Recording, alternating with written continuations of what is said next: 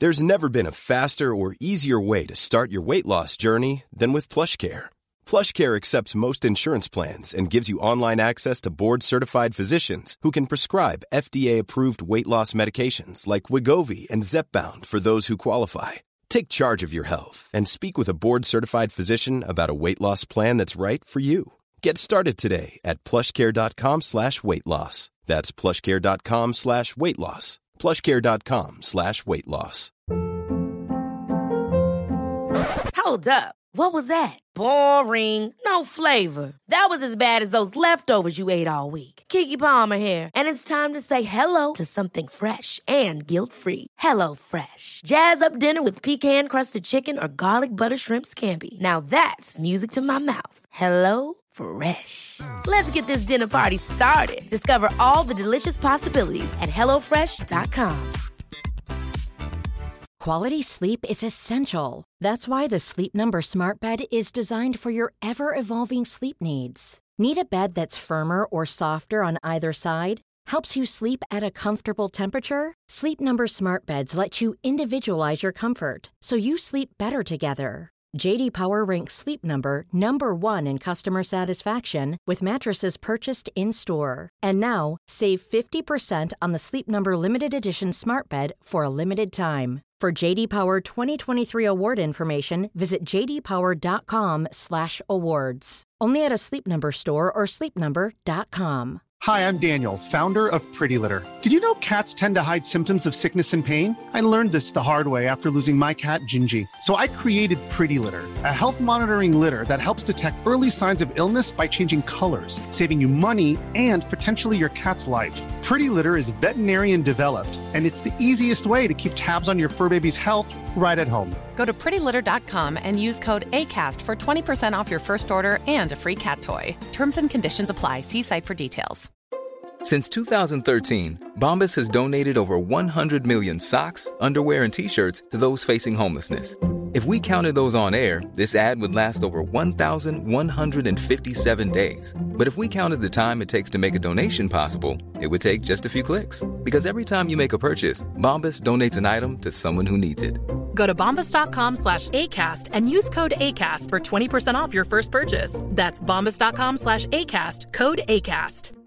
Hiring for your small business? If you're not looking for professionals on LinkedIn, you're looking in the wrong place. That's like looking for your car keys in a fish tank. LinkedIn helps you hire professionals you can't find anywhere else, even those who aren't actively searching for a new job but might be open to the perfect role. In a given month, over 70% of LinkedIn users don't even visit other leading job sites. So start looking in the right place. With LinkedIn, you can hire professionals like a professional. Post your free job on linkedin.com/achieve today. The following is a presentation of the Force Center podcast feed.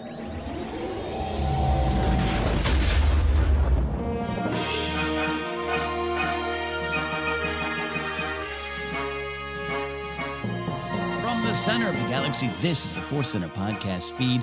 I'm Ken Knapsack. I'm Joseph Scrimshaw. And I'm Jennifer Landa. And I have just delivered that intro straight ahead for weeks on end now, Joseph. I've learned not to improvise on the intro and put myself into a mental corner before coffee is finished during recording days. Sometimes, the intros are like, do I want to follow the directions that Google is suggesting, or do I want to say, no, that's bonkers, Google. I'm going my own way. Right. Go your own way. Hey, we're here to discuss Star Wars news, breaking news from a long time ago. We got some Kenobi numbers, what that might mean for a second season. We got some High Republic stuff.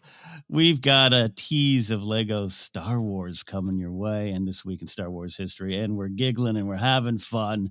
We're going to catch up shortly. Before we get to all that, let's remind you that today's podcast is brought to you by Audible. Get a free audiobook download and a 30-day free trial at audibletrial.com/forcecenter. Over 108,000 titles to choose from for your iPhone, Android, Kindle, or MP3 player. A little bit later, as always, have our Force Center recommends an audiobook we think you should try out on us. And we will have fun with that too. All right, everybody. Hi, welcome. Jennifer, how are you? Good. I'm good. Which sounds like I'm not good. Yeah, that's a 2022, good. Good. No worries. No No worries, actually. Yes, I'm good. I just came back from Catalina, a weekend in Catalina. Ooh. Celebrating my daughter's birthday, Father's Day. And it was really funny. You know, we always love to wear our Star Wars shirts, and I was wearing mine because it's the only type of shirt I own. And we were out and about, and my mother-in-law was chatting with this group of people. And I don't know, I was just so tired. And then all of a sudden, one of the gentlemen said, I like your shirt. And I was wearing my Princess Leia shirt. And I, thanks so much. And he said, we were just at Celebration. What? So immediately I perked up. Yeah. And I started talking with them, and I learned that one of them is a really talented cosplayer, and she created the most beautiful Tudor Palpatine costume. What? Oh, yes. Oh, yes. I'm. Oh, my gosh. It was this elaborately detailed gown, a headpiece, and she wore it to Celebration, and she met Ian McDiarmid while cosplaying as a character. Wow. She said that he loved it. You have to check it out. Her Instagram is at Binksy, BINKXY. But to me, it was just like, this is why I wear Star Wars shorts, because you get to meet fellow fans and this talented costumer. She is a professional. So it was just so cool. That's great. Yeah. And I like that attitude too, Jen, of you know, I sometimes find myself wanting to hide almost in these days, in this day and age. Oh, sorry. I just did the search. I did the Instagram search. Did you do? Yeah, right. Oh, yeah, I found her because it said followed by Jennifer Landa. Yes. Wow. Yes. That is amazing. So original. And the detail on the dress, everything is just perfect. That's amazing. And there's a McDiarmid picture there. Look at that. Yeah, that's. Wow. Oh, yeah, that's a hell of a nice thing. Stop the presses. That's impressive indeed. It's impressive. And there's her photo of Catalina. This is definitely the person. All right. Yeah. We'll stop Instagram stalking. It is true. It is true. Jen Land is not lying. She met this person. She also went to Starbucks. This is amazing. Yeah. But what I was saying before I cut myself off, Jen, I think you got the idea what I said. Yeah, in this day and age, sometimes it's like you don't want to start the conversation, but choose hope. Choose hope, and you can meet wonderful people like this talented cosplayer, Binksy. Exactly. That's a great adventure. That's a great adventure. Mine was boring. So, Joseph, I hope yours is exciting because I'm going to have you end this round robin.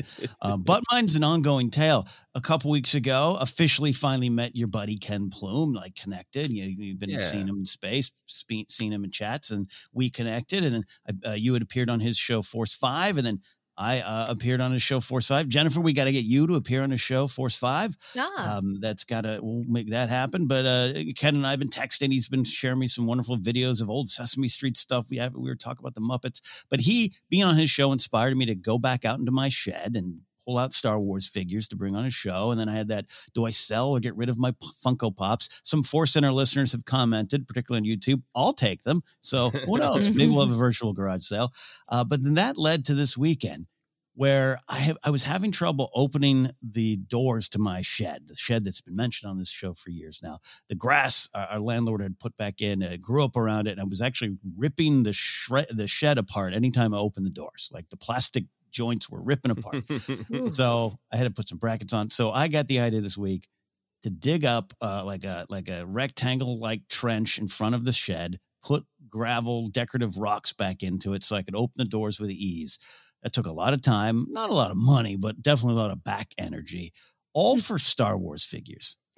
I did that all for Star Wars figures because I just want a little bit more access to what's in my storage shed. And what do I do with those figures? Nothing. I just look at them through the boxes, not the boxes they're in, the plastic boxes containing the boxes. Oh my gosh. And I was laughing at myself thinking, this is the links I'll go just to know I can get to my Star Wars collection a little bit easier. So I blame that on Ken Plume. Ken Plume is a great enabler of celebrating the things you love. It is his great skill to connect with people and get you excited about the things that you love and spend more time with them. Ken and I have had some really great talks about action figures, and I was on the hunt for his list as well at Star Wars Celebration of what he was looking for. So that's really great. Amazing. So there you go. The love of figures will make you do weird construction projects at an advancing age. So, Joseph, I hope you had the most exciting weekend of all. Though Catalina and Palpatine from another age is pretty exciting.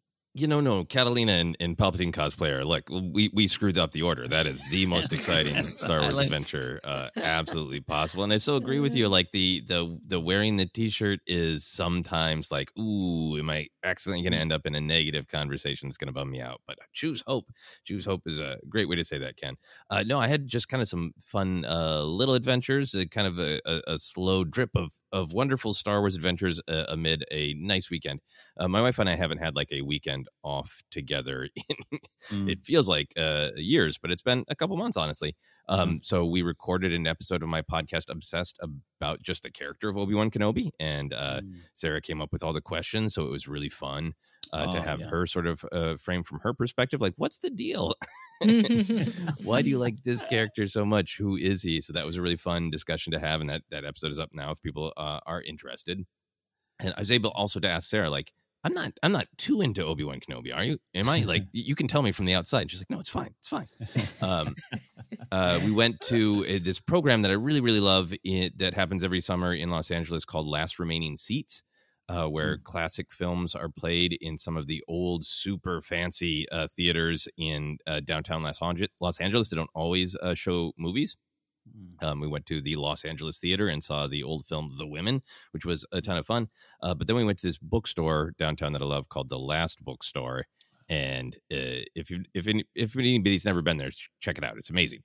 But the reason for all that is they had a great display of Star Wars books, which they've always had.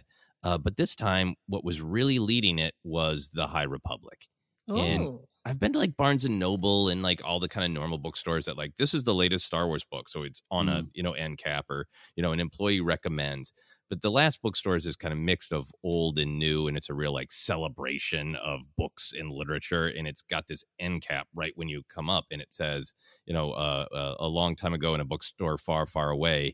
In the display is very carefully the 3 adult novels from the first phase of High Republic. And there was just something powerful about kind of seeing it all laid out there. Like, this is the trilogy. Obviously, there are many other High Republic books, but just such a celebration of that initiative in a place that isn't just, this is the latest book in the High Republic, so it's out on the end cap at Target, but a celebration of that initiative. That was really, really cool to see. And then my final Star Wars adventure is, Father's Day, obviously talked to my dad, and I remembered to send him my photos of the astromech drummer from the Mandalorian experience. Because I tried to explain it to him. He's like, so there's a droid and it has drums. Would that be interesting to you? And he's like, yeah, it's a drummer. And he loved it. So another hit for the astromech drummer. Good. And another win for that display, the Mandalorian display and experience. It's a gift that keeps giving, right? Yeah, and I know what you mean too about that what you're talking about, the Last Bookstore thing of it's almost Star Wars in the wild in a way, even though it's a bookstore that's selling books, but also more importantly celebrating books there, and it just feels a little different, and I love doing that, and like that's what I kind of say the Star Wars in a wild thing, where you just kind of turn the corner and someone else loves it too. Yeah, and is really, really being celebrated. And the rest of their bookshelf for Star Wars stuff was picked over. And I've been there many times, and, it's a mix of new and used. So sometimes it's really full, and it was picked over. It just feels like it's a good time for reading Star Wars. Wow. It is. Turns out people like this franchise. Every once in a while. Proof remains. Well, we're going to get into the news where we talk about people loving this franchise, or you're trying to figure out this franchise. I don't know. Numbers can mean a lot of things. We're going to dive in. Kenobi's numbers remain strong. I want to shout out the fine folks at Star Wars News Net, especially Grant Davis, who helped pull info from the Wraps article, which I'm sure was great. I just don't subscribe, so I can't get it. So thank you, Grant and the Star Wars News Net team. According to Parrot Analytics, Obi-Wan Kenobi is experiencing, quote, exceptional engagement numbers. Oh, engagement numbers. That phrase been tossed around these parts a lot lately. But experiencing exceptional engagement numbers, coming in at 40% higher than other streaming shows. Kenobi was at 39.2 last week, so it is trending up. This follows the very impressive global premiere numbers and Nielsen ratings that put the show on par with Stranger Things Season 4. So I just said up top, numbers don't always mean quality. I always know that. We know that. And quality doesn't always get numbers. I live that. But any thoughts on these stats and figures from an overall perspective, Jennifer? Then we'll dive into a little bit more here. Yeah, I think what was interesting was after the first 2 episodes aired, it was hard for me to tell what kind of the reaction, the engagement was, because it was so intertwined with celebration. So This is really interesting that it is. I mean, I'm not surprised it's so high.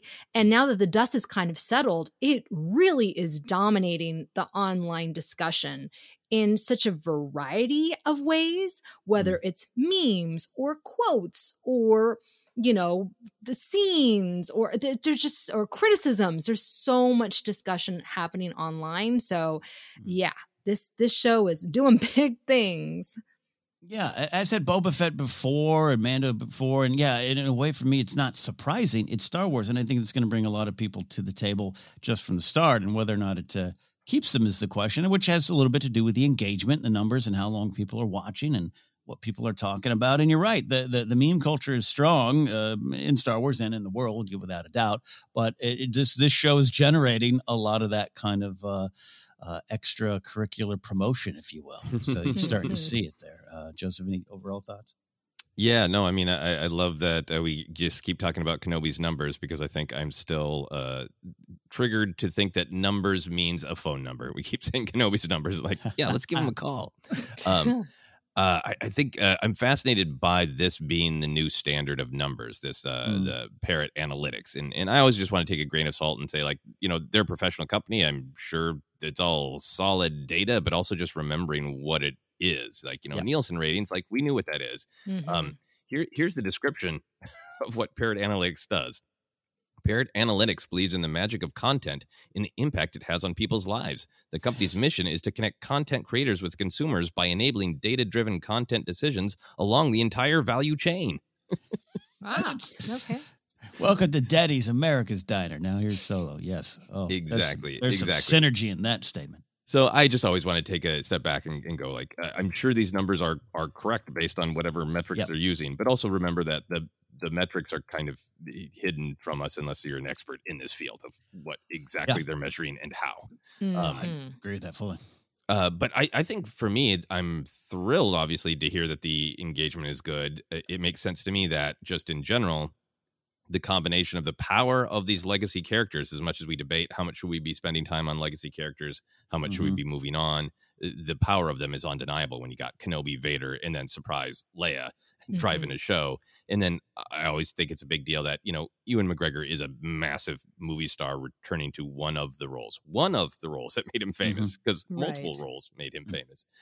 So I think I'm glad to see that the power of those things is actually translating to engagement. But then I think even with this little bump up from 39.2 to 40%, I think it indicates ongoing good word of mouth. And obviously there's been the criticisms and there's been some gnashing of teeth with Star Wars fans, and I think some of that's sincere. I think some of it is disingenuous, just people on social media trying to create fights for various reasons. But in general, for myself, on my own social media feeds, I've seen just generally positive or at least curious. Like, at least I'm really engaged and I want to see where this goes. So I think it makes sense to think that this is being, engaged with a lot more than other streaming shows. Yeah, I agree that there. And kick it back to you, Jen, if you need to say something else there. But the numbers, what they mean, at the end of the day, I'm alone on my couch and don't care about the numbers. I'm going to watch, right? So, but it's important. It's important to track. But I personally don't want to ever believe too much of the hype, right? Like I'm always wary, meaning the numbers hype. I'm always wary of that, because then I can be like, "Haha, see, we've won the day." Then don't get cocky, kid. Don't get cocky. You still got to work and put some good shows out there, which I think they're doing. But I like your analysis of the analysis there, Joseph. Jennifer, any final thoughts on the overall view? Yeah, one thing that I think was really interesting that I saw this past week was the amount of emotion that people were talking about, like how many memories they have tied to these characters. And so obviously getting those scenes that we got directly tied to the prequels, I just saw people like literally saying like, I still can't get over that. I'm crying. I'm emotional. I just saw so much of that The Mandalorian and the Book of Boba Fett, I don't really think that it had that kind of like that type of nostalgia in that way. I mean, it just was really, it was really neat for me to see how emotional people were getting, because that's how I feel about some of these other characters from the original trilogy. And so it just was like, oh man, this is cool. I'm getting to experience it a different way, and seeing their joy brought me joy. But I feel like that was definitely a bigger part of the online discussion this past week. So look, the power of the prequels, it definitely can't be overestimated here. Even in my own home, like we love them here, and I love the prequels. Blah blah blah. I can have all those discussions as a Force Center pundit. To sit and watch the smile on and even kind of almost tears on Grace's face, seeing Anakin turn around. What that means to an entire generation. It's why we celebrate entry points here into Star Wars here. We're going to have a question about that on our Q's episodes about, 15 years from now, what we might be discussing around the sequels. I love that kind of stuff. And I think you're right, Jen. A lot of it, and it's not just, it's not cheap nostalgia classes stuff. It's deep emotions. It's why we're here to discuss Star Wars, why we love it. Yeah, it's like the power of Hayden. There was one. I was trying not to dive into places where there might be a lot of conflict this weekend, but I broke and saw a discussion about the de-aging.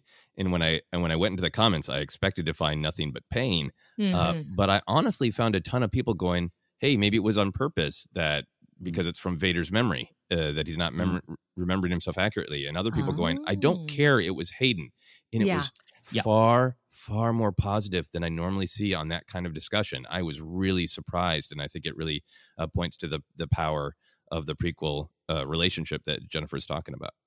That's a great point.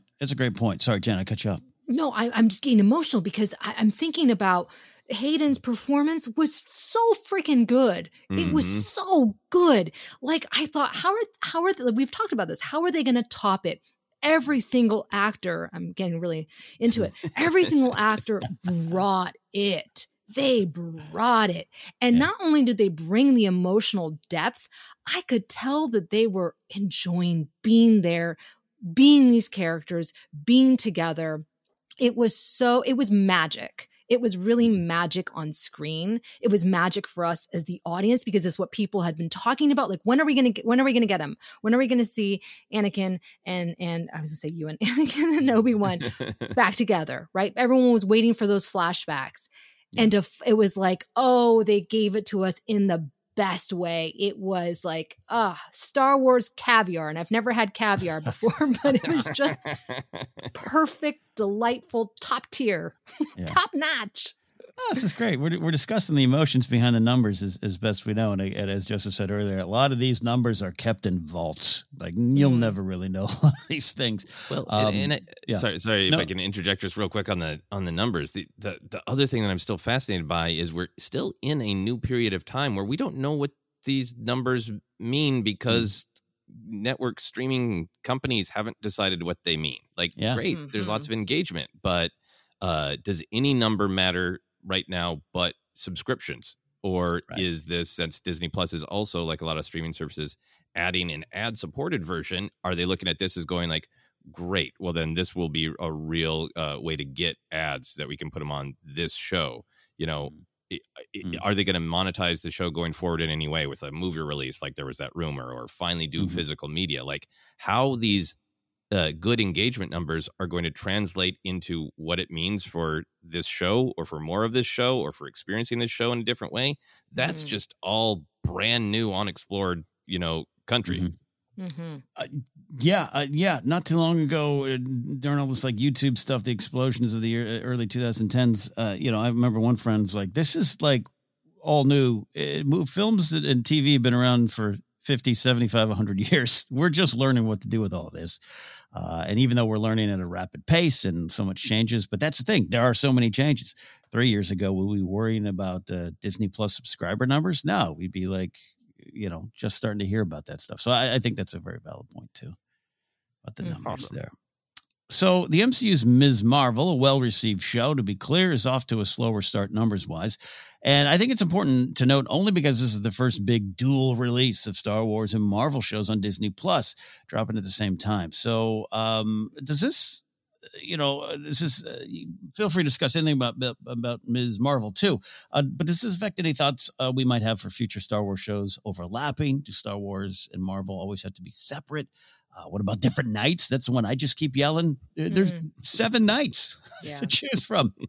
Let's dive into this. I think it's interesting to note because both shows well received, but Star Wars is dominating right now, and there might be a lot of factors to that.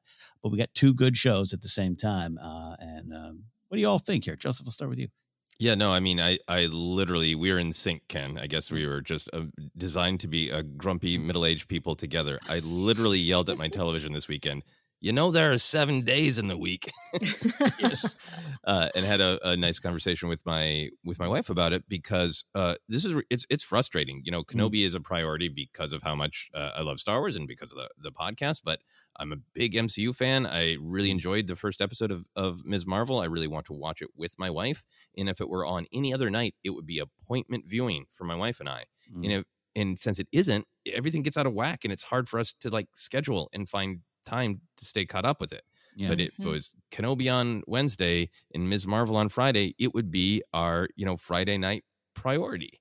So it's really, really frustrating from just a personal perspective. And then currently Andor and Bad Batch are scheduled to overlap. Obviously they change things, and to me that's just really, really frustrating because I think it's going to lead to unnecessary competition. If they're on the same night, there are going to be a million Twitter polls that just want engagement, not even from, hardcore Star Wars fans, but people who just want engagement saying, which is better? Which are you choosing to watch first? And it's going to set up needless competition in my opinion. And it makes it harder for podcasts and YouTubers and TikTokers to really give quality coverage to both shows.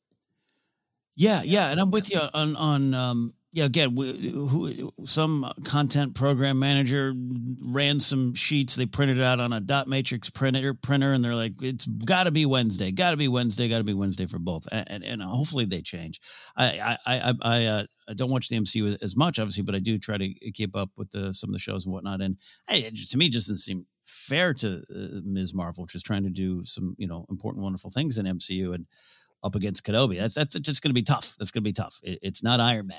And I just don't think it was fair to the show, but I don't follow the MCU as much as you, Joseph, so I don't want to speak out of line or say anything wrong. I don't know. It just that's the frustration I had. Just 7 nights. Yeah, it's not like and it is really difficult when there's as many of us have kind of jokingly, maybe seriously said, the Obi-Wan Kenobi show is like episode 3.5 of the Skywalker saga versus a new live action character that you haven't seen on screen before. Is really, really rough. And then the other bummer to me about it is that, a lot of friends that I'm seeing are getting a little burned out on MCU because they're putting out so many shows and movies. And the response to that first episode was everyone that I saw in my little sample study of real life friends on social media was like, wow, this one is amazing. This is great. Love it. So I feel like if it had a little bit more separation from Kenobi, it would be making even more noise. Yeah. That's. Sorry. Yeah. I'm trying to think of something really intelligent to add to that. And it's just me nodding, going, Great podcasting. Jen. Oh, yeah. I think it's a real shame. And I'm not sure what the decision was behind it. I think you're right, Joseph. Again, it was just there was obviously a lot of planning. A lot of stats were ran, but and maybe they thought that the Ms. Marvel show would kind of skew younger, perhaps. I don't know, but I do think it has hurt it. I don't want to say a lot, but I think it has. I love the Ms. Marvel comics, and I have not watched the show yet because I haven't had the time. It's been all about Kenobi, and that's frustrating. And I think that if the Ms. Marvel show had been on its own kind of track, even just another day, it would have given that time for word of mouth to build online. And so you get people who are maybe on the fence about it, or maybe not hardcore Marvel fans, would be like, okay, I'll check that out. But when you have so much content already, and then the whole conversation is around Kenobi, Well, everyone's going to be like, well, I'm going to spend my time checking out Kenobi. And especially now during the summer months when more and more people are getting out of the house, in theory, they're not going to have as much time to, between Stranger Things and all these other shows and all this other competition, they're going to pick and choose what they want to watch. So, yeah, it's a bummer. And there's just, what do you do, right? You can't totally stagger them because there's just so much content and we want that content as Disney Plus fans. But at the same time, if they overlap too much, I mean, oh my gosh, I don't even know about the Bad Batch and Andor, you said? They're the same night? Right now, I mean, yeah, but the announced premiere dates is Andor on Wednesday, and then the Bad Batch premiere date is on Wednesday too.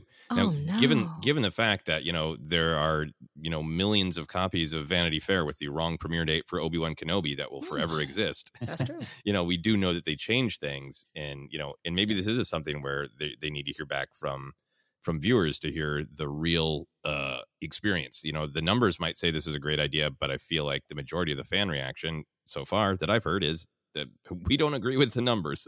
Mm-hmm. And so maybe it will change. But right now, they're scheduled to be both released on Wednesdays. Yeah. Yeah. As far as like some of the content going forward, I'm not an expert in this, but we've all kind of been in some sort of meetings with people with ties on pointing to your numbers about the future of your programming. This is why maybe I don't want to believe when I say I don't want to believe the hype too much about the Kenobi numbers. It also means I don't want to believe the hype of too much of a show like Ms. Marvel, which is ranking number 9 out of the top 10, right? Which, by the way, is still top 10. I don't have a show in the top 10. So I don't want anyone in a suit to look at that as a sign of what to do or not to do going forward with a show like Ms. Marvel. That's where the numbers start to scare me. Right? It's just like, yes, and set it up, give it a better chance. Is my uneducated view on it. Yeah.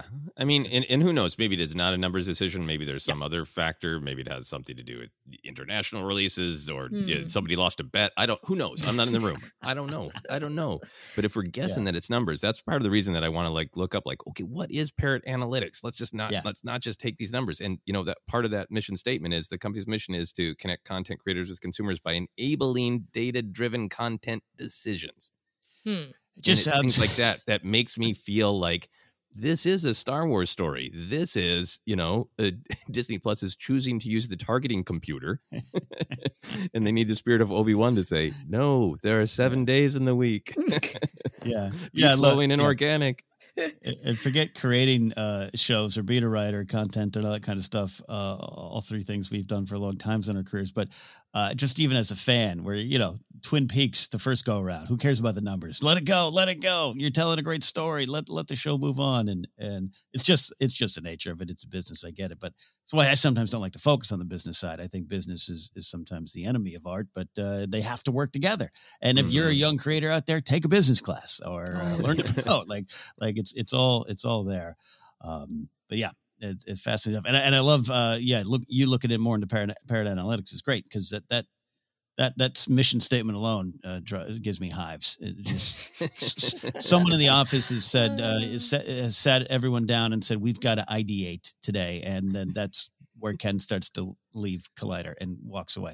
It just drives me crazy. So you don't have strong opinions about your entire value chain? I need my value chain. Oh my gosh. Oh, Ken shivers quietly. That's great information. Final thing here, though, but then again, I'm not blind to the reality and the power of numbers and subscriptions and engagement. If you release a show and no one engages, did you release a show at all? I understand that. So we will be certainly we're gonna be discussing this more. But there are already rumblings from cast members and the director Deborah Chow about more Kenobi storytelling, despite this season being clearly conceived as a standalone story. How clearly? They're saying that in their quotes. But the reason I said we're going to discuss this more, I don't want to speak for you two, but personally, I just want to see the show end. I want to see the finale before I really have a deep thought on, do I want more? I'm very happy with the series, but it is a one-off standalone story in its conception. So I want to see how I feel after that there. So we'll just discuss this more there. But thoughts on this, what I'm saying, especially with this high numbers, do you think this will drive a second season? All those kind of fun things, Jennifer. I mean, I think it can drive a second season, but should they? I don't know. Because like you're saying, we got to finish and see how they end this part of the story. If it lends itself to more, great. But I do wonder, because I feel like the big draw has been the relationship between Obi-Wan and Anakin / Vader. So then are you going to bring Vader back for more episodes? Like, unless they've left that door open, I don't know how that will work out. And I thought that they had made it really clear. This is a limited series, blah, blah, blah, blah, right? And then I think it was that celebration where Ewan was like, if you wanted a 7, 8, 9, 10 or something like that. And everyone went, what? There's going to be more? Is he teasing that because he knows that fans get excited, or because they have ideas for where this is going to go for more episodes? I don't know. It's hard to know right now, but I guess we'll find out soon enough how this season, potentially air quotes, is going to end. Yeah, but the Ewan and Hayden, Vader versus Kenobi, I mean, it's the marketing. So yeah, you're not wrong thinking of how this story ends this season could affect, what you would even want to do in a second season. So I don't know. Joseph, you are obsessed with Obi-Wan Kenobi. The podcast Obsessed. What do you think? Yeah, no, I mean, I think this is a great way to close this conversation, because this is where the numbers really matter, right? This is where suddenly we can be smart Alex about the value chain, but that is how decisions get made, and numbers are the reason we aren't talking about Solo 3 coming soon to theaters, right? So the numbers do matter, and I think, us being excited about them maybe reflects how much we want to see more Kenobi. I'm with you on definitely wanting to see where the show ends. I think for myself, because I'm obsessed, I'd be happy to see another season. The thing that I wonder about is I think it would most likely be a little bit lower stakes than Kenobi protecting Leia while fighting Vader, which is about the highest stakes you can get in Star Wars in some ways. I think what's intriguing to me about it, and like you said, Ken, I'll keep this short so we can talk about it more. I love every choice they've made with Kenobi. I love seeing him in this show, slowly reawakening to hope. But I think if he ends this show in a place of a little bit more hope, a little bit more resolve to be like, yes, I should protect Luke, and that is being a Jedi. And this is hard and not perfect, but I am still a Jedi. That you've ended him in this place where, is he a little reawakened to wanting to help people? And how can he balance that while also being utterly devoted to protecting Luke? And if he is a little bit more, I've reconnected, I'm still haunted by the tragedy, but I've accepted it, I've faced it, and I'm moving toward the future. It also just means spending quality time with a little bit of our snarky, grumpy, witty, going to a bar to get some information, possibly Kenobi. And that's intriguing to me. I'd watch 6 episodes of him bartering with Jawas and fighting a few water pirates. I would happily watch that. I would campaign for that. But I do worry about a second season taking a step down in stakes, and whether or not that would work with the general audience. Yeah, no, I think you're absolutely right there. And again, we'll see if the last line of this series is, I have 90% of my hope. I need to find that 10 more percent. And then maybe we've got an ongoing story here. I mean, Kenobi, the last 10% coming soon to Disney Plus. My pitch right now would be, whether it's Deborah Chow or bring in, I would love Bryce Dallas Howard to do like the spinoff being Leia, young Princess of Alderaan. Like you got a great Leia. Like I want to see some more years. Like lead it up to Claudia Gray's book. Do that. I know there were some rumors of the Reva spinoff. We don't know how that story is going to end yet. That would not be something I would be opposed to at all. It's an interesting character with interesting backstory. But you got this home run of a casting with young Leia. I don't want that to be the end of her run as Leia. So we'll see. Do you two have any interest in the Kenobi Quinlan Vos buddy comedy? Yeah. Now you're talking. Now you're talking. Just now you're talking. Yeah. Look, hey, a movie of the week, right? We all grew up on movies of the week. Oh, you know? Heidi, Singing in the Hills. I remember that one. Let's do it. Let's do a Disney Plus Star Wars movie of the month or something. I don't know. I don't care. That'd be great. Kenobi could fight water pirates and be snarky and debate the best Jawa in the world. Yeah. I'm in. Jed, any final thoughts there? No, I think that's great because I worry too about like what are the stakes going to be. I mean, look, Ewan McGregor, I could watch him doing anything, just hanging out in that cave all the time. He makes it interesting. So, but yeah, I do worry about the audience. Will they be into it, or are they going to be disappointed? Because everyone was waiting for those flashbacks and like, when are we getting the flashbacks? Yeah. You know what I mean? And then once they got the flashbacks, they're like, now I love this. Now I'm into it. It's like, okay, well, what are you going to do then if they have more episodes on that? I don't know. But I like the Quinlan Vos. That'd be fun. Okay. Yeah. I think that would get fans excited. Yeah, there you go. Or even The Path, a show called The Path. We'll move on here. My final pitch. I hope Joseph likes this one. Is he whatever happens in this episode this week, the show's over. Kenobi's like, I need 10% more help. So he grabs a friend and grabs a speeder and goes around the galaxy and just takes a big speeder trip around the galaxy. Just whatever what's that motorcycle show called that he does? Long Way Down or whatever. Long Way Round, Long Way Up, Long Way Down. Yeah. And then he slowly works his way back to Tatooine. Love it. Absolutely. Get him on a space motorcycle. There we go. All right, we're going to take a quick break before we do over Force Center recommends an audiobook we think you should try out on us. And gosh, Ken, you got to change your copy. All right, I'll try harder. We should recommend something else, Joseph. What do you have for us today? You know what? I'm going to recommend the book. It is an EU Legends book, Kenobi by John Jackson Miller. Now that the Kenobi show is almost done, it's really fun to compare and contrast. And that is an example of it's a different canon, but it is an example of the kind of scale of story that is possible for a Kenobi season 2. So I think it's an interesting one for fans to check out right about now. Great choice. Download your free audiobook today by going to audibletrial.com/forcecenter. Again, that's audibletrial.com/forcecenter for your free audiobook. All right, quick break. On the other side, more news and a look back at Star Wars history on Force Center. Stick around.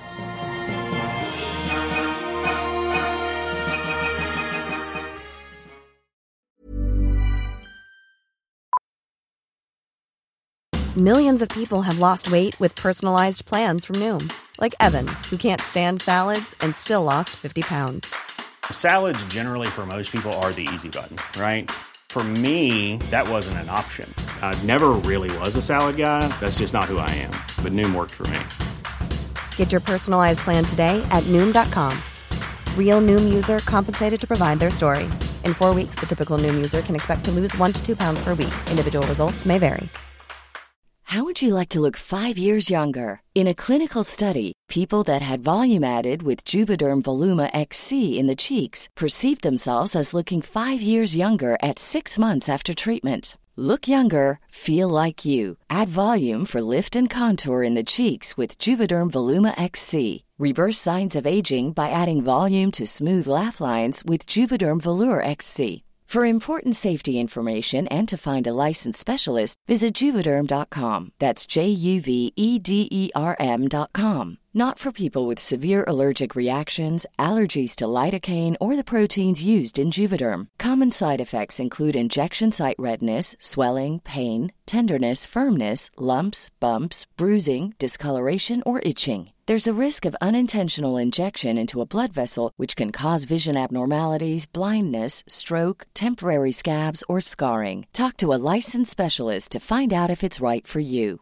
Life is full of awesome what-ifs, and some not so much, like unexpected medical costs. That's why United Healthcare provides Health Protector Guard fixed indemnity insurance plans to supplement your primary plan and help manage out-of-pocket costs. Learn more at uh1.com. Quality sleep is essential. That's why the Sleep Number Smart Bed is designed for your ever-evolving sleep needs. Need a bed that's firmer or softer on either side? Helps you sleep at a comfortable temperature? Sleep Number Smart Beds let you individualize your comfort, so you sleep better together. J.D. Power ranks Sleep Number number 1 in customer satisfaction with mattresses purchased in-store. And now, save 50% on the Sleep Number Limited Edition Smart Bed for a limited time. For J.D. Power 2023 award information, visit jdpower.com/awards. Only at a Sleep Number store or sleepnumber.com. Hi, I'm Daniel, founder of Pretty Litter. Did you know cats tend to hide symptoms of sickness and pain? I learned this the hard way after losing my cat, Gingy. So I created Pretty Litter, a health monitoring litter that helps detect early signs of illness by changing colors, saving you money and potentially your cat's life.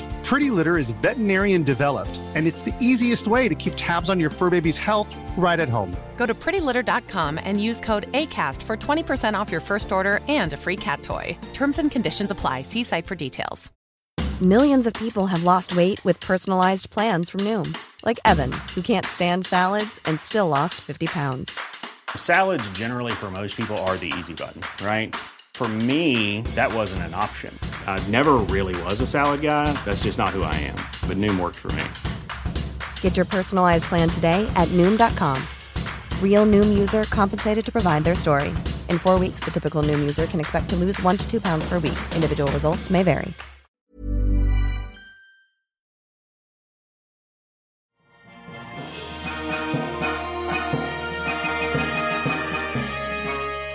Welcome back to Force Center. We're taking a look at Star Wars news of the week. Some news, as always, the joke around here is news will break Tuesday after we release the episode. We'll have a story here in which we actually acknowledge, no, it looks like we know something's going to come on Tuesday based on something we're talking about here, but we wanted to talk about it nonetheless. Let's start here with this news headline, Get to Know Your High Republic Faces. Plus, we got some info on the novel Convergence. As we know, the High Republic Publishing Initiative is being rolled out wonderfully in multiple phases. We are wrapped up with phase 1.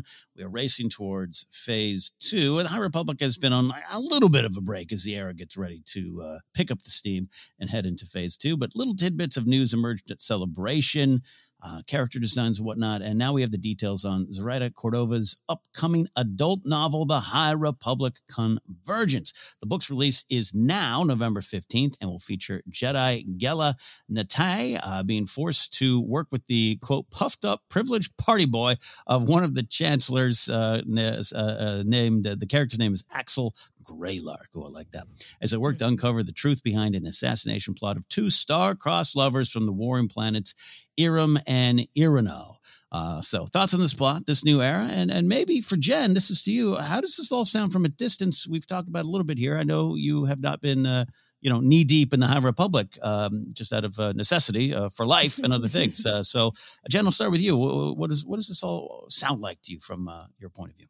Well, this book, the plot sounds great. I love the difference in the relationship between these characters. It sounds like it's going to be actually a lot of fun. And then I started thinking, well, can I dive into phase 2? I'm still on book 1. I'm on book 1, phase 1. So, and we know that this takes place in a different timeline than phase 1.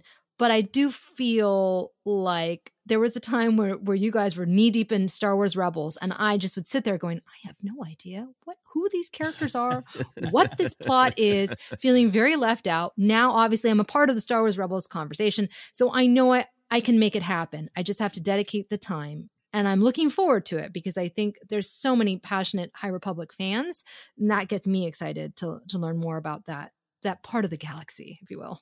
No, that's a great honest look at it. And yeah, even going back to your Rebels conversation then, I don't know, it's like me in comic books. I'm always nodding when I hear friends talk about them, Star Wars comic books. I'm like, yeah, I think I remember that. I don't know. It's just, right. It is reality. It is a little bit, as George Harrison once saying, it's all too much. It's all too much, but it's a good much. It's a lot of fun. And just want to get your thoughts on just even that pitch and what it is. But Joseph, your overall thoughts on this new book and as we race into this new era here, what do you think? Yeah, I mean, I really hope that people can jump in phase 2 because what a great way to be able to feel like, hey, I can get in, and there'll be some references and that I'm not quite getting how that's going to connect to the thing, but whatever. But you can just read it and then jump back to the phase 1 books. I hope that's true. I'm very excited about this. I really, really like the cover. I mean, a huge attraction of the whole High Republic era is just you want to spend a bunch of time with different Jedi, and like, yes, I do. So seeing a new Jedi with dual purple lightsabers, just the cover has the that's cool. I want to read that. What's she going to do with 2 purple lightsabers? That's awesome. But then the description, I'm really intrigued by. Already, this seems like a book with a really strong theme about duality, which is a really interesting concept in Star Wars that I like that it's centered on these 2 local planets who are in conflict. And these are obviously planets where some significant stuff happens in phase 1. So you already got that, like how you're going to see how it connects, how we got to where we are in phase 1 and where we might end up in phase 3. But I love the idea of 2 local planets in conflict, because I feel like that it doesn't have to be a whole galaxy at war to be Star Wars. And that's just something we've talked about a lot when we're talking about what could the new movies be? What could the era be? Like, it doesn't have to be the whole galaxy, a whole system at war. I think if you'd be in the middle of that, you'd be like, that feels like plenty of war. That feels like high enough stakes for some fun. So I really like that scale of conflict and kind of hope to see more of it in Star Wars across timelines. And then, the character perspective has also got this real duality of a buddy cop comedy as well. A little bit, yeah. Of the dueling perspective of a Jedi who is all about, duty and responsibility and being partnered with somebody not only who is full of privilege, but somebody who in theory, being the son of one of the chancellors, this Axel Greylark, what a great puffed up privileged party boy name, should have a little bit more depth of respect, right? So that's really interesting and gets to some ideas about getting to see in this timeline, what is that delicate balance between the Jedi and the Republic. So tons of ideas, tons of great kind of duality stuff. So I'm really excited about it. Yeah, especially as we go back. And as Jen said, this book is, as a reminder, set generations before the High Republic era of Phase 1. That itself was, 200 years prior to Phantom Menace, and now we're going back, 100 years, 150? I believe it's 100 years, yeah. 100 years, right, yeah. Yoda will still be there. That's all we care about. No, one of the things I loved in the description here was the Galaxy and Republic itself are described as experiencing growing pains with limited resources despite big ambitions.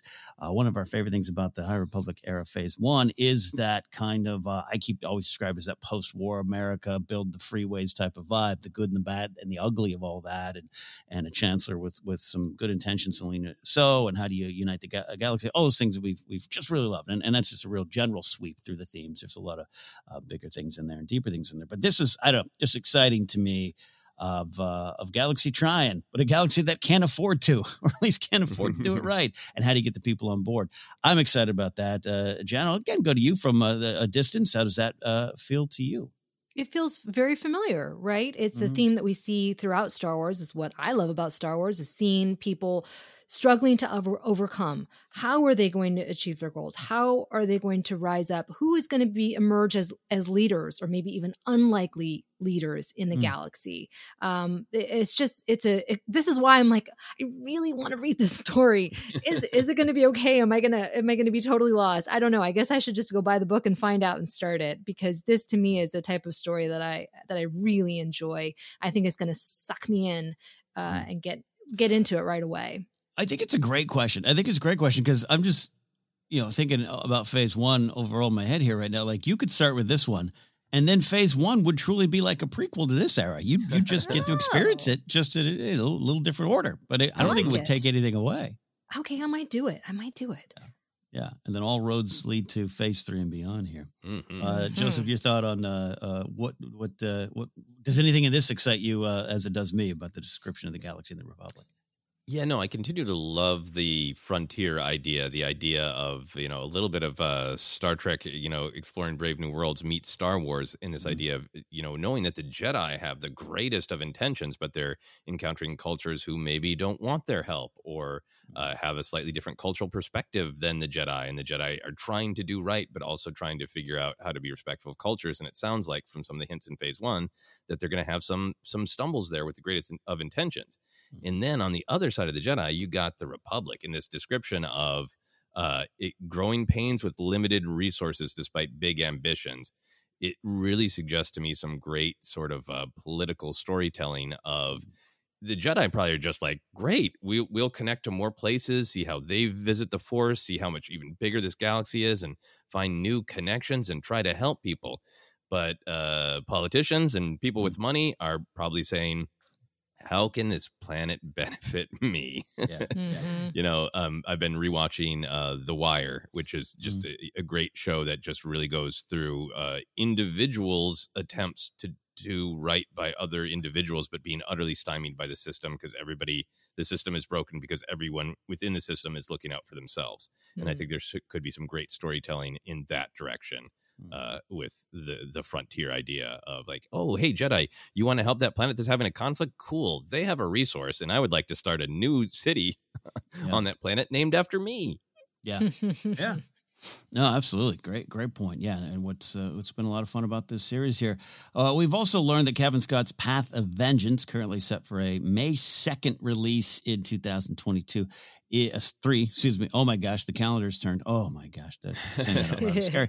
And this is looks to be the end of phase 2. Yes, release dates can change, all that kind of stuff. But how are we feeling about this rollout? And Jen, especially for you, because it just keeps rolling. It's so hard to maybe go back. And how are we feeling about just the overall project right now here, Jen? The train has left the station, and I'm running to catch it like a stowaway. And here's the thing that I think about is how is this all going to connect to the Acolyte? I know that they've been saying, oh no, it's different, but it's going to happen at the end of phase 3. Is that right? Perhaps roughly. Yeah. It's always been vague because I think the connection's vague. Connection's vague. Right. But I think that they're building up the High Republic for a reason, not just for books. I think especially because of how passionate people are about this and how much discussion there is online about this and enthusiasm. I think that it's going to become something else. I don't know what, but that also gets me excited and wanting to catch up because I want to be a part of whatever, but be a part of the joy when they're like, and we are going to have a new live action trilogy based on the High Republic books, right? We don't know if that's going to happen, but it does make me think, and it makes me want to get on that train, that fast moving train as quickly as possible. Yeah. No, I get you. And look, I think this has been, conceived as this big, literary initiative on the publishing side. You numbers speak. Hey, it's keeping in with the themes today. And excitement. It just, again, I know not every Star Wars fan has the time to get into these books. And not every Star Wars fan who has read these books loves them. But you're right, Jen. I had a brief moment to catch up with Laura Kelly, the Force Toast podcast, and she loves this era, and asked her about the panels at Star Wars Celebration, and man, the joy that just exploded out of her, the smile on her face about the High Republic. And again, the High Republic panel didn't have a ton of information. It wasn't there. It was just things here and there, but that also her love of things like Rebels and stuff like that, and we talk about the power of those kind of properties. So they might want to not. Well, I was going to say, Kevin, they're not. You don't want to build on that, and in a like Joseph's describing how can this benefit Star Wars? But let's just build on it naturally and build on the love and the joy of it there. Anyways, Joseph, your thought on the overall the rollout so far? Which I look at those dates, it's still a lot. Yeah, it's still a lot. I still haven't caught up with all of the comics from Phase 1, so in a way, like that's shorter than Phase 1. To pack in a lot of content if it's starting in November and ending May of the next year. So I think one of my reactions is just like, okay, clear some time on the old calendar. Right. But I'm intrigued that maybe Phase 2 is designed to be a little bit shorter. So it is like Phase 1 really established it. Now Phase 2 kind of it helps us understand why the galaxy is the way it is in Phase 1, and then we're still charging through this big climax in Phase 3 where it's still the story of defeating this new big bad that they were introduced to. So I'm intrigued by Phase 2 in its length, and excited to also I'm on the train, but in risk of falling off and having to run to catch up. Yeah. But in terms of the value of it, I think that was another little drop in the sea of drops from those Kathleen Kennedy interviews of saying like, the publishing side is an inspiration. And I think it really is like, it's clear that it would be beneficial for the publishing side to go off and do their thing. And if it ends up being successful at this level, hooray. But I feel like it's successful at a level of how could they not take notice? And at least now they have the framework to be like, okay, well, here are the major events. Here's some of the major players. It's not even about adapting what's come before, but now the era is defined. Yeah. And I think by defining this era, it's even defining some things about how the Old Republic might look in new canon. That's one of the more powerful things to me of like if they're approaching Star Wars storytelling of this history exists, as Kathleen Kennedy said in interviews, for centuries and centuries and centuries. If we start defining them, we'll really know what sandboxes we're playing in and what the technology is like and what the conflicts are like and what the Jedi philosophy is like. And it just starts to, I think, just gives a little bit more better pillars for telling different stories in different eras. Right. I love that take on it. Because, choose my words carefully here. I love the books that come out now. We're reading Shadows of the Sith. I'm halfway through that book. And, man, I'm loving what Adam Christopher's doing with a lot of the things we've read and played and watched and kind of connecting some dots or having just fun with this sandbox you can talk about. But you can't deny so many of the books and even comics have always built back towards the movies and shows that have already come out, right? We have a lot of, just from, old trilogy, original trilogy to prequels to now, we know what room we have to play in, but it's harder to answer some of those questions. We could, Chuck Wendig, I had Luke stuff in there in the aftermath. They made me take out the Luke stuff. We couldn't touch that yet. You're right. With the High Republic, you're now building, you're building the track. And now you're going to have maybe even an easier time to go, now we can do a movie and it is right during this time. And there's going to be little connections to the book. And again, I'm saying choose my words carefully because I don't want this to lead to the plan conversation, which is tiresome to me and just was never going to be what people thought it would be anyways. But this is in its own way, just a large sandbox. We know here's the boundaries, here's what's inside. And you could have maybe a real fun time creating live action content in that. And with the quality that this story, this whole big story has been so far, I have no doubt it will have a satisfying conclusion. But I'm really curious in Phase 3 to see like what very popular characters are left standing with plenty of room to continue their stories. Pretty much Oppo Rancisis. Pretty much Oppo, Yarel. He's popular with me. Yaddle and Yoda.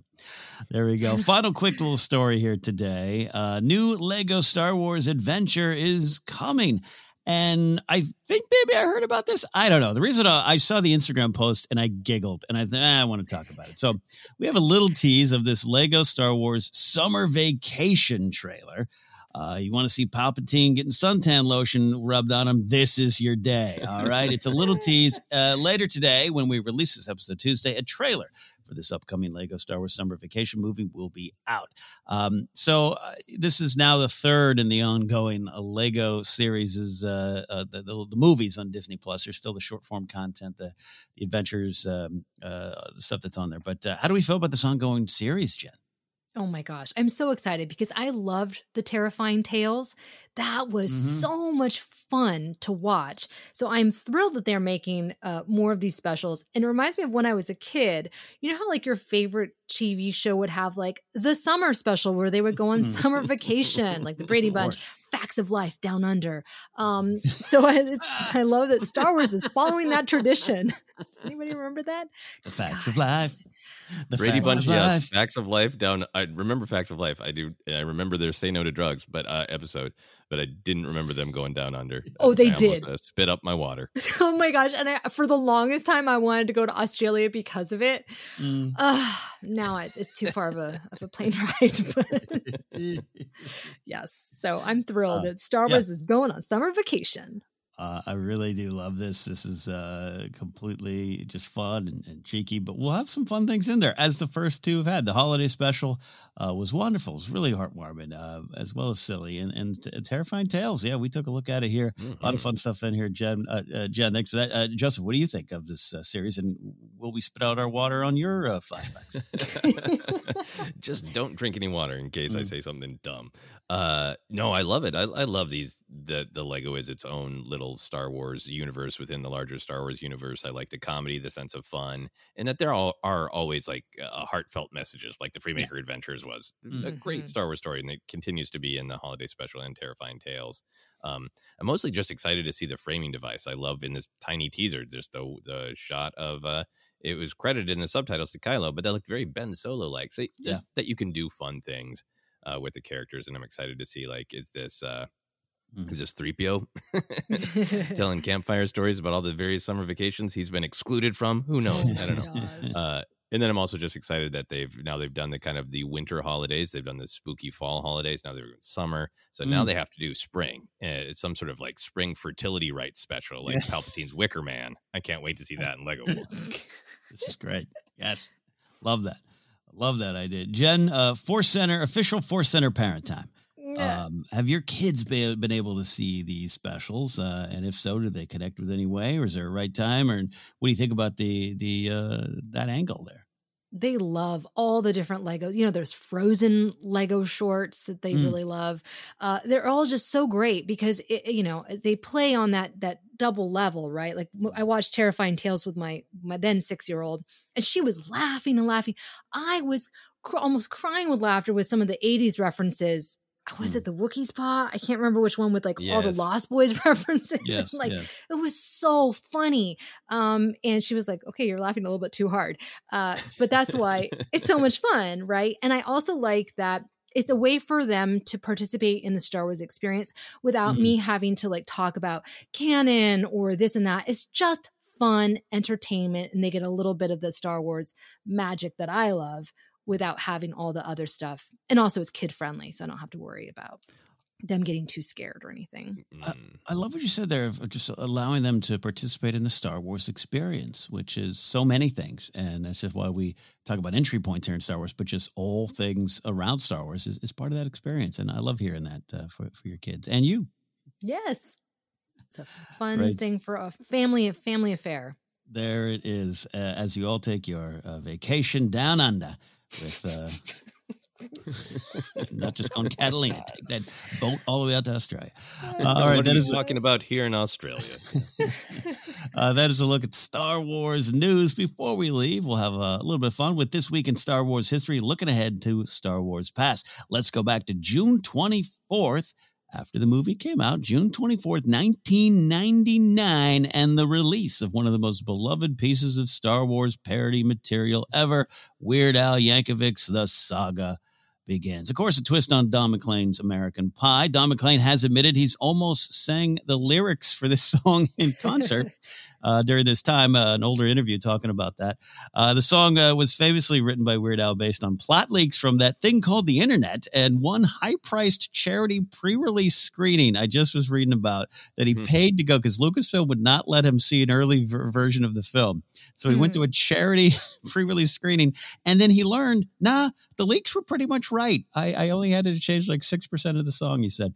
This song was part of that 1999 Episode 1 hype train that entire year, but it has never been relegated to that time, to be clear. The song remains a favorite for fans, and at Star Wars Celebration Anaheim, a sing-along prior to the Mando Plus panel was experienced by Joseph, Mark Ellis, and I, and highlighted the prequel generation's love for the song. It was a wonderful experience. So what is our relationship to the song now, and did it help or hurt you back then on The Phantom Menace in 1999? Joseph, I'll start with you because I think we were both kind of humming and singing along together there that day. I was. It was a fun group experience to see how much people loved that song. I really like it. I think for me, it's weird that it was nostalgia when it came out in 1999 because there's just something kind of melancholy about the actual song American Pie. The topic's not super fist bumping. The tune itself is melancholy, but it was nostalgia in 1999 with suddenly Star Wars is everywhere. Again, it was that way with the special edition, but even huger with Phantom Menace in 99. And it made me nostalgic for when I discovered Weird Al's Yoda song and was like, my mind was blown, right? Probably one of my early introductions to loving comedy. So I was kind of nostalgic in 1999 for the original trilogy era.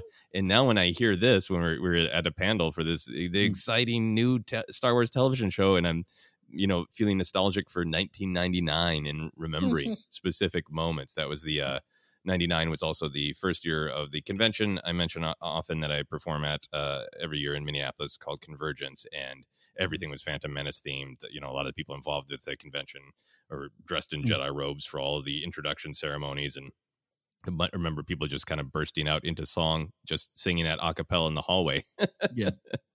So nostalgia is what I think of. Absolutely love that. Jen, your relationship to the song then, now, and going forward. then it really, it gave me kind of the lightheartedness that I was looking for, because as I've talked about, I wasn't necessarily the hugest fan of the Phantom Menace. But the thing about the song that's so great is that it's fun, but it's respectful of Star Wars, to the Phantom Menace. And I think that really kind of, it healed me in a sense. And now I was at a charity event, a Star Wars charity event a few years ago, and there was some industry people there, and Weird Al came out and he sang that song. First of all, he's a fantastic singer, fantastic performer. I'd never seen him live. And all the people in the audience started singing it. I mean, these were like, cool cats, and they're into it. And it was really magical. I was like, okay. But yeah, Weird Al's bringing the fans together back in 99 and today. I love that tale. Yeah, look, I grew up a Weird Al fan. I also grew up about 15 minutes south of Cal Poly, where he went to college, and it's just kind of we claim him, right? He's just one of those. We claim him, and Ozzie Smith, the Hall of Fame shortstop. He went to Cal Poly too around the same time. A little bit before. So, and I just, UHF was a weird influence on that part of my comedy brain. So I always loved it. But yeah, I always bring up the did it help or hurt kind of conversation, because I was so defensive of the Phantom Menace in 1999, despite at the time thinking, maybe Lucas missed, right? It was a weird fight in my own brain of what I was going through. And so even something like this, I love Weird Al, was just like one eye on it. Like, are you making fun of this? And so therefore, I don't know if I ever truly engaged with it as much as others. In fact, I'd say I'm the opposite, where this song comes on, I start singing American Pie.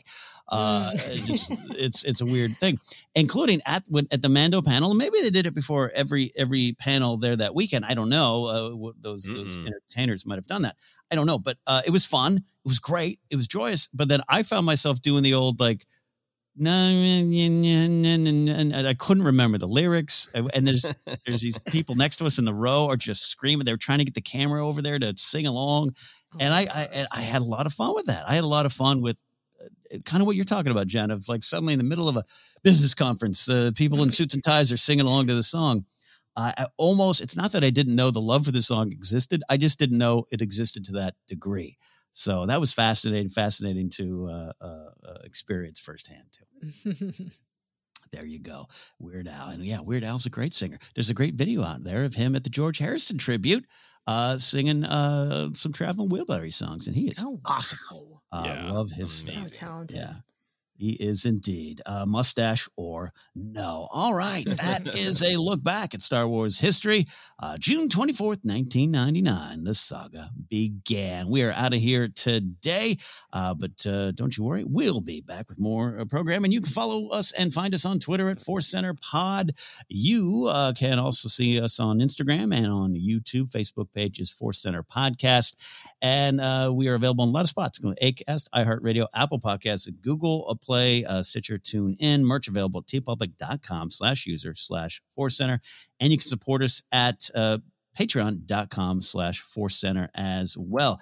If you'd like to find me, I'm on Twitter at Ken Napzok, or you can go to my website at kennapzok.com and find links to all things I do, like Pop Rocket Radio and other things like that. We always do like to highlight charities and causes out there. There's always so much to choose from. It can get overwhelming.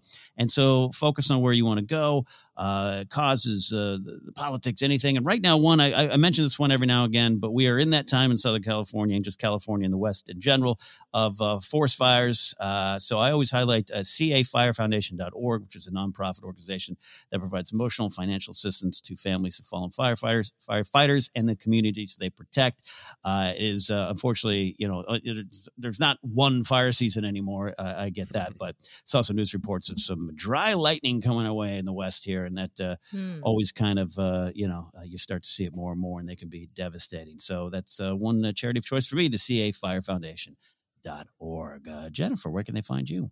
Oh, that's great. You can find me at Instagram, Facebook, Twitter at Jennifer Landa, and TikTok at Jennifer Landa 1138.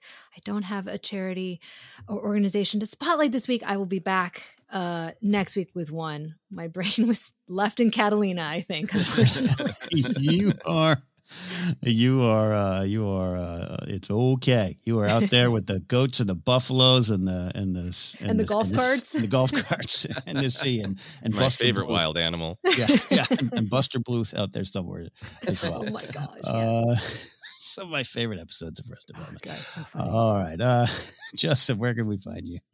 Yeah, you can find me on all the social media, Instagram, Twitter, TikTok is at Joseph Scrimshaw, and you can check out my website, josephscrimshaw.com, for more, including links to my other podcast, Obsessed with that Obi-Wan Kenobi episode, if you're interested in that. I want to continue to highlight the organization Vote Forward. You write letters to other voters, trying to encourage them from a personal perspective to use their power and vote. I think we've talked about before, it can be hard to stay inspired, and it can be difficult to continue to feel like voting makes a difference. I feel like there's an interesting thing going on here in Los Angeles that I want to highlight briefly. The Vote Forward letters that you're writing right now are for the midterms. But obviously many states are having primaries. We just had a primary here in Los Angeles where something kind of historic happened. A person named Rick Caruso kind of did a 180 on what he claimed he was about, told people that he had beliefs that he didn't, and then just proceeded to pour more money into the mayor's race of Los Angeles than anyone ever has. Yep. And if you know anything about the history of corruption in Los Angeles, that's pretty amazing. More than anyone ever has. And the people said no. He spent a bonkers amount of money, and it didn't translate to getting him over the line to do an automatic win. And he's not, there'll be another election, but he's not another race, but he's not currently in the front running position that everybody expected that amount of money to buy, because voting does make a difference. The people's voice does matter. And I just want to take a second to highlight that, because I think we need to concentrate on moments where we can see it, we can feel it, that voting is power. It does make a difference. So if you're interested in checking out the Vote Forward program, you can go to their website, votefwd.org.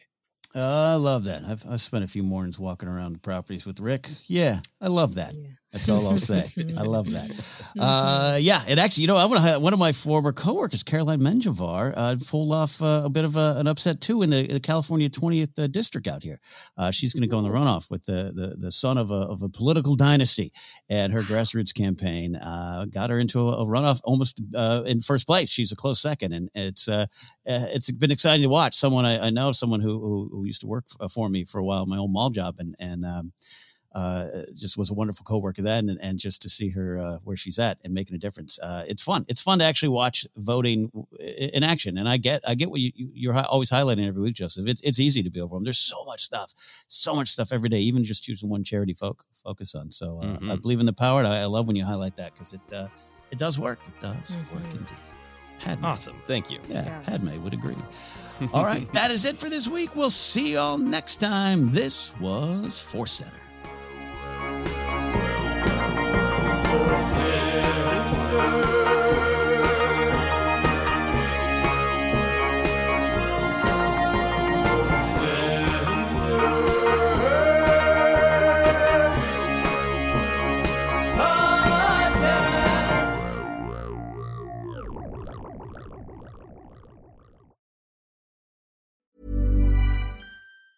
Ever catch yourself eating the same flavorless dinner 3 days in a row? Dreaming of something better? Well, HelloFresh is your guilt-free dream come true, baby. It's me, Keke Palmer. Let's wake up those taste buds with hot, juicy pecan-crusted chicken or garlic butter shrimp scampi. Hello Fresh. Stop dreaming of all the delicious possibilities and dig in at HelloFresh.com. Let's get this dinner party started. Hi, I'm Daniel, founder of Pretty Litter. Cats and cat owners deserve better than any old-fashioned litter. That's why I teamed up with scientists and veterinarians to create Pretty Litter. Its innovative crystal formula has superior odor control and weighs up to 80% less than clay litter. Pretty Litter even monitors health by changing colors to help detect early signs of potential illness. It's the world's smartest kitty litter. Go to prettylitter.com and use code ACAST for 20% off your first order and a free cat toy. Terms and conditions apply. See site for details. Hey, it's Paige DeSorbo from Giggly Squad. High quality fashion without the price tag. Say hello to Quince. I'm snagging high-end essentials like cozy cashmere sweaters, sleek leather jackets, fine jewelry, and so much more. With Quince being 50 to 80% less than similar brands. And they partner with factories that prioritize safe, ethical, and responsible manufacturing. I love that. Luxury quality within reach. Go to quince.com/style to get free shipping and 365-day returns on your next order. Quince.com/style. Want truly hydrated skin? Meet Osea's Body Care Breakthrough Hyaluronic Body Serum. It's clinically proven to increase hydration by 161%. It's lightweight, fast-absorbing, and delivers 24 hours of hydration for silky smooth skin without any sticky afterfeel. Treat your skin to clean, vegan skincare from Osea. Get 10% off your first order with code SUMMER at OseaMalibu.com. That's OSEA Malibu.com, code SUMMER.